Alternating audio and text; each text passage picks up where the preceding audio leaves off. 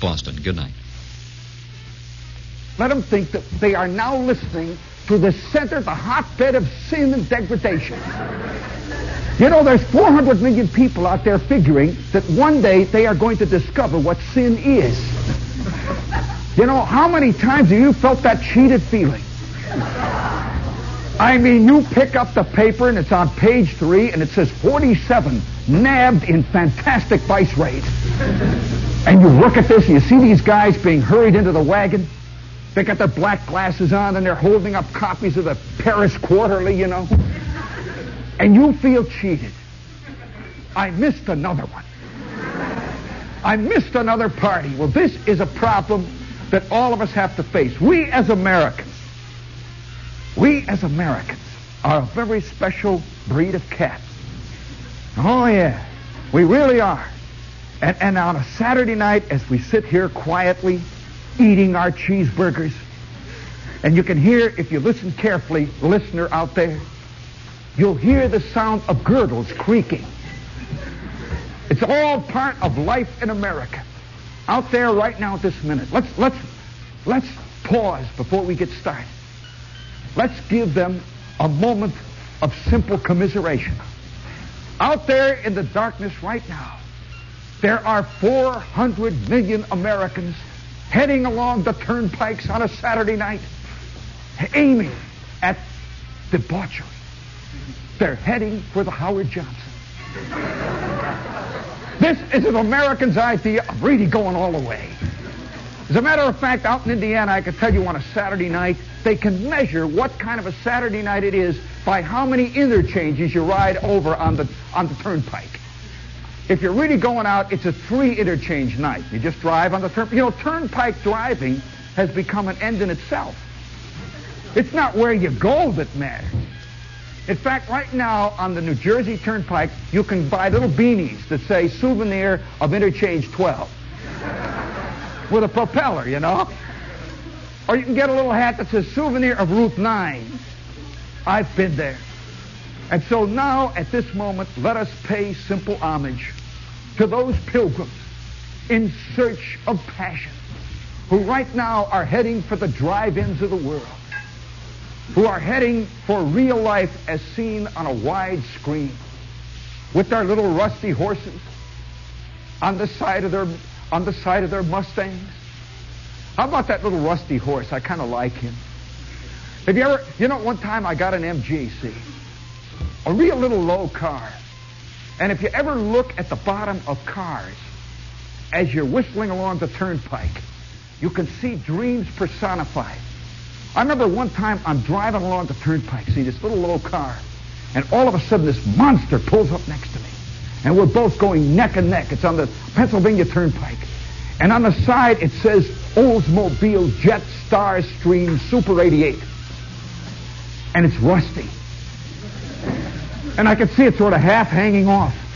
And I'm riding along there and I'm saying to myself, is this the dream? Is this as far as it goes? Well, maybe it's because in America we live a special life. And I just got back from the Negev Desert. Are you interested? All right. You are now going to see the other shepherd. Are you prepared? Now, wait a minute, honey. You just sit there and be quiet and object when I give you the cue. Just shut up, will you, or leave. Look at this. Now, wait a minute. Look at that. Look at that. All right. Can you imagine walking into your boss's office Monday morning like this? You arrive, you can see it gives you a very different aspect. You notice how tall you walk. Yeah. Now, if you want to prepare for sandstorms, here's the way this. Oh, by the way, look at this. Can you imagine walking into a union negotiation? You know, you just sort of carry it in. You don't say anything about it. You just open it up and pare your nails with it. Well, I'll tell you, I'm down in the heart of the Arab, the Bedouin Bazaar, in the middle of Nazareth. And it's a long, narrow, twisting, involved street. It's about 6 feet across, see? And as you go step by step, you get deeper and deeper into another world. And you get further and further away from America. And each step, the smells get more subtle. Oh, yeah, I'll tell you, there's stuff you wouldn't believe that smells, friend. Oh, yeah, and when you get a fantastic montage of these smells and these aromas, it does something to your soul. And I go into this Arab bazaar, see this little tiny shop. And you know, I'm a typical American. There's a certain point when you think you're hip, and then all of a sudden you encounter something totally alien, and all your hipness departs.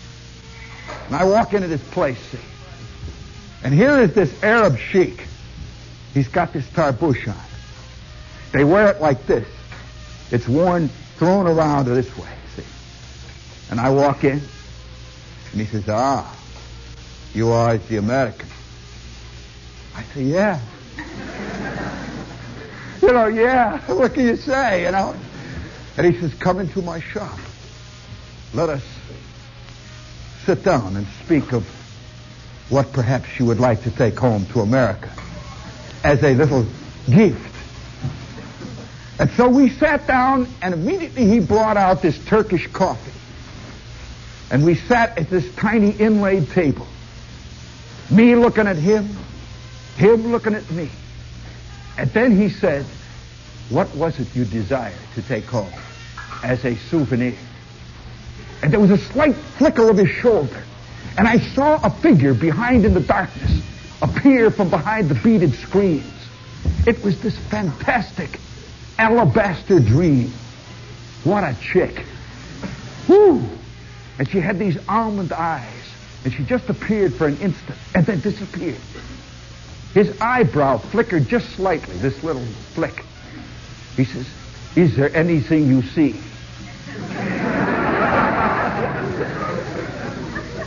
I says, well, he says, that is exactly what I thought. Now let us speak. What was it you want? And I could see by a flick of his left hand that it was expected of me to discuss water pipes, which were over here all piled up marked for tourists only. And I said, how about a water pipe? He says, I see you are a man of taste and discretion. And behind us, I could hear this Oriental, this Arabic music begin to play. Boom, da, da, boom, da, da, boom, da, da, boom. I could hear the sound of those pipes. Boom, da, da, boom, da, da, boom. And boy, I could feel my blood boiling. And he says, I can arrange to have whatever you wish sent to you duty-free. I says, duty-free? Duty-free. I says, well. And we settled back for a long moment like that. And then there was a sudden moment, a sudden instant. And once again, I see this alabaster form. This time, it's another alabaster form. He says, I have much in stock. Little did I realize at that moment that I had engaged myself in a subtle bargaining, a subtle but very, very well-established pattern. I was about to buy, gentlemen, the ultimate souvenir. Haven't you, as an American, as a traveler, haven't you wanted someday to bring back the one thing that said it? Yes. Yeah. I mean, and you get it back home and it just turns out to be a rotten little vase. You know, just a crummy vase, and you see them up and down 42nd Street. And you've lugged it back in your bag 6,000 miles, and that turns out to be a rotten little vase. And you take pictures. We all have the desire to bring back the ultimate. Well, I am sitting with this Arab sheikh, and he says to me, he says, of course you realize that these things take time. I said, how much? He says, it depends on the sort of negotiation that you wish to enter into. Do you wish to pay cash, or do you wish to charge? Little did I realize how spectacularly successful my Diners Club card could be. You would be surprised at the things that you can charge on your Diners Club card, friends. You'd be surprised. I've been in places that I expected any minute now to hear the heavy tread of the law, and above it says carte blanche, cards honored. Well, I am sitting with this guy for 15 minutes, and we are talking back and forth with this subtle innuendo of two old, experienced men of the world. Until finally he says, the deal is complete. It was a pleasure to do business with you. Her name is Fatima. Of course, you can call her anything you care. She prefers Fatima. And I said, Fatima? Fatima? Oh, boy, wouldn't they love to see Fatima in Hammond, Indiana? Yes, Fatima. Little did I realize that I could get her not only duty-free, but I could get her disguised as a lamp. That's how she's coming in. And it was through a long, involved, subtle negotiation like that I finally achieved the ultimate. I don't know how long the law is going to let me get by with it. I don't know, but I've had that moment of fantastic success. I'm waiting now for the call from the American Express Company.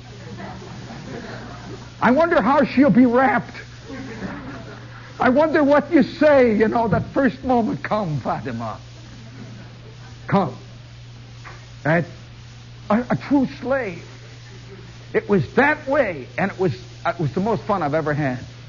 I don't think anybody has ever bought a Doberman Pinscher and had as much fun as I had. You didn't know they sold dogs in the Arab Bazaar, did you? Well, I've made my peace, and I'm going to continue to live with it. It's a funny thing about people. About when you travel out and you learn about your land, I am in the middle of this fantastic scene in a town north of Tel Aviv. This is another time when you discover yourself. And it's a low mud hut. And I've been taken in by this guide who says, you really want to see how the native world lives? And I says, yeah. And so we go into this place. It's all lit with purple lights. And I could see people lounging on the floor. And there's guys wearing tarbushes. You ought to see an Arab when he's in his full regalia. They wear shades. You ought to see an Arab in his shades.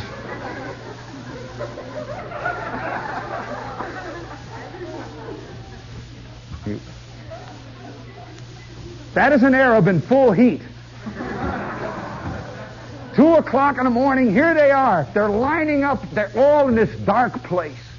And I can see these shades. And I can hear the tinkle of little bells somewhere in the distance. And I can smell some subtle aromas, which even by just smelling them, I know they're illegal.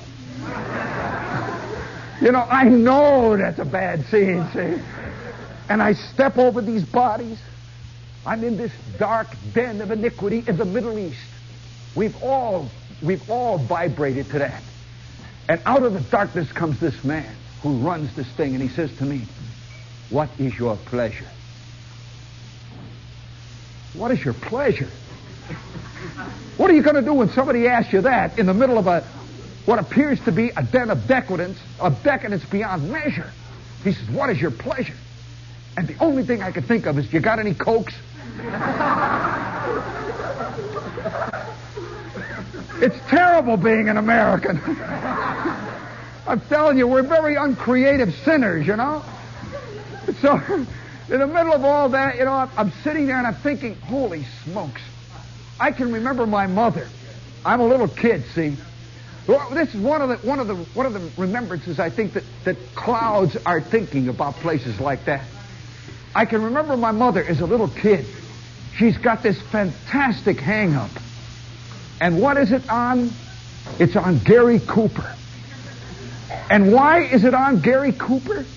I can remember going to this movie with her. She used to take me every afternoon to see this same picture.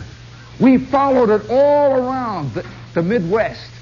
Every afternoon she's off, she'd take me. And it was a picture with Gary Cooper in the French Foreign Legion. What was the name of that picture? Did any of you ever see that picture? Was that Beau Geste? Gary Cooper had this big hat, with the thing hanging down the back. And my mother had this idea in her head that if she could only get to the desert, Gary Cooper would grab her. Either that, or if she could get to the desert, Rudolph Valentino would grab her. My mother had an idea that she could see herself being carried away on a horse, off into the desert to this tent made out of camel hair, see? And she used to stand over, I remember she used to stand over the sink after one of those afternoons with Gary Cooper in the French Foreign Legion, and she's wearing her rump-sprung bathrobe. But she's got an orange bathrobe. She called the Chinese red. And it was an orange rump-sprung chenille bathrobe. And I can remember her standing over the sink, see, and it had dried egg on the lapels. And she's got her Brillo pad in her hand. My mother was the only mother I knew who slept with her Brillo pad. I'm telling you, she kept it in a shoulder holster, I can remember her really, seriously, I can remember her standing over the sink. She's had a big afternoon in the French Foreign Legion. And the sand is still coming down out of... It's coming down out of her curlers, My mother had her...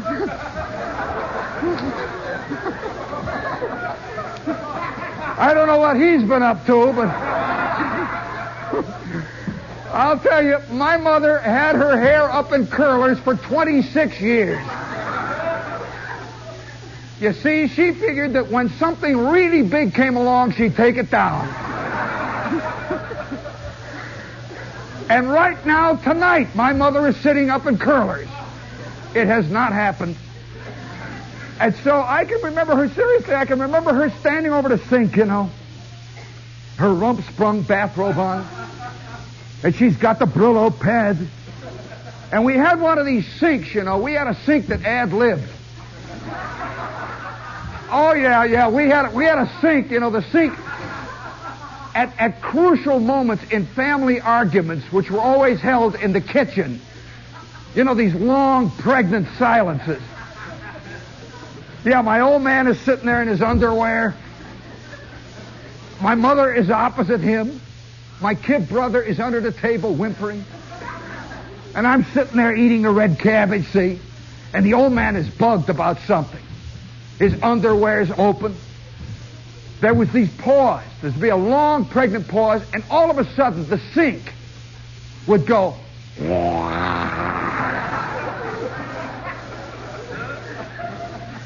It really kills the point of anything that's happening. My old man has just made a big point, and that's all I've got to say about it. And he's sitting there for a minute saying, let that sink in, When the sink goes,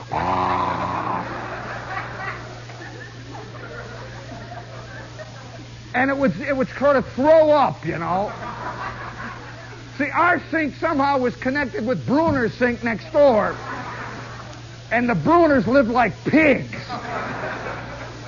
And all of a sudden the sink would go, and up would come a dead fish, Or an apple core, or some rotten thing. And my mother would look over at the sink, and you could see, it's funny, those little vignettes, you could see across the driveway, you could see another little pane of light. It was the next house where Mrs. Bruner is bending over her sink. And she has just thrown the apple core in her sink, and it's now laying in the middle of our linoleum. And my mother would jump up and she'd say, "Oh yeah," and she'd stuff in our sink. Pour the water in it, and the sink would suck things in, you know. It'd go, and it would all disappear. And then you'd see Mrs. Bruner.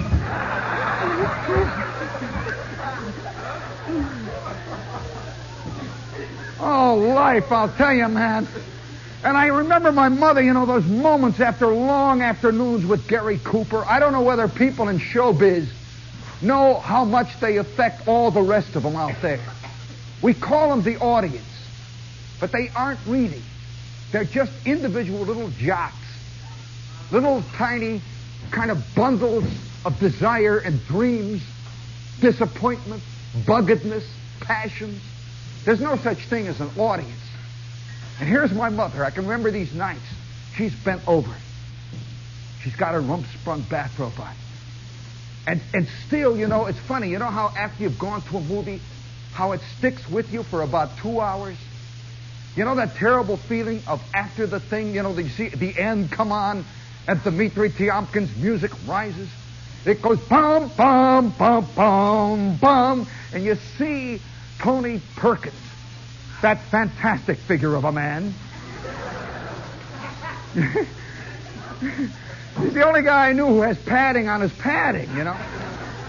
And you see Tony Perkins striding off the screen 9 feet tall, and he's got Audrey Hepburn in his arms, and you see him going up into the mountains, and you sit there for a second, and 2.5 minutes later, you're out on the street. You know, you're back out here where real life is. You're knee-deep in cigar butts. Have you noticed that Tony Perkins never seems to have trouble kicking beer cans out of his way? You know, that would be a great moment in a movie. Now that I think about it.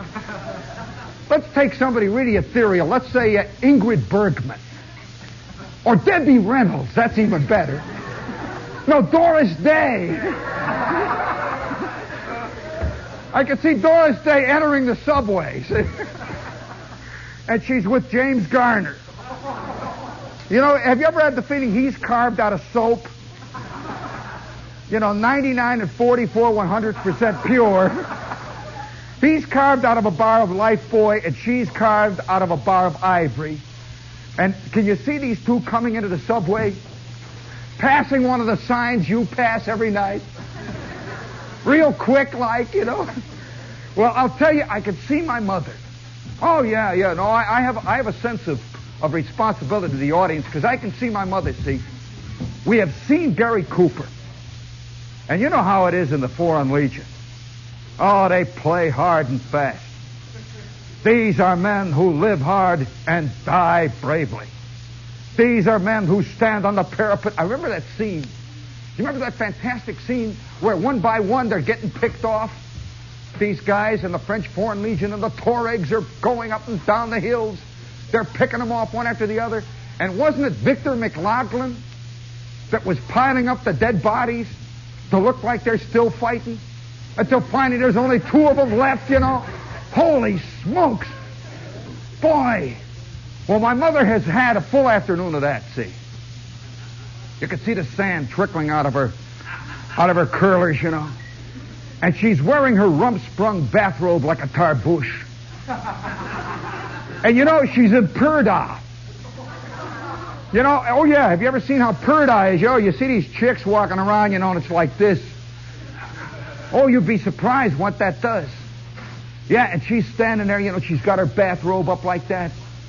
And she's working over the sink, and she gets very silent.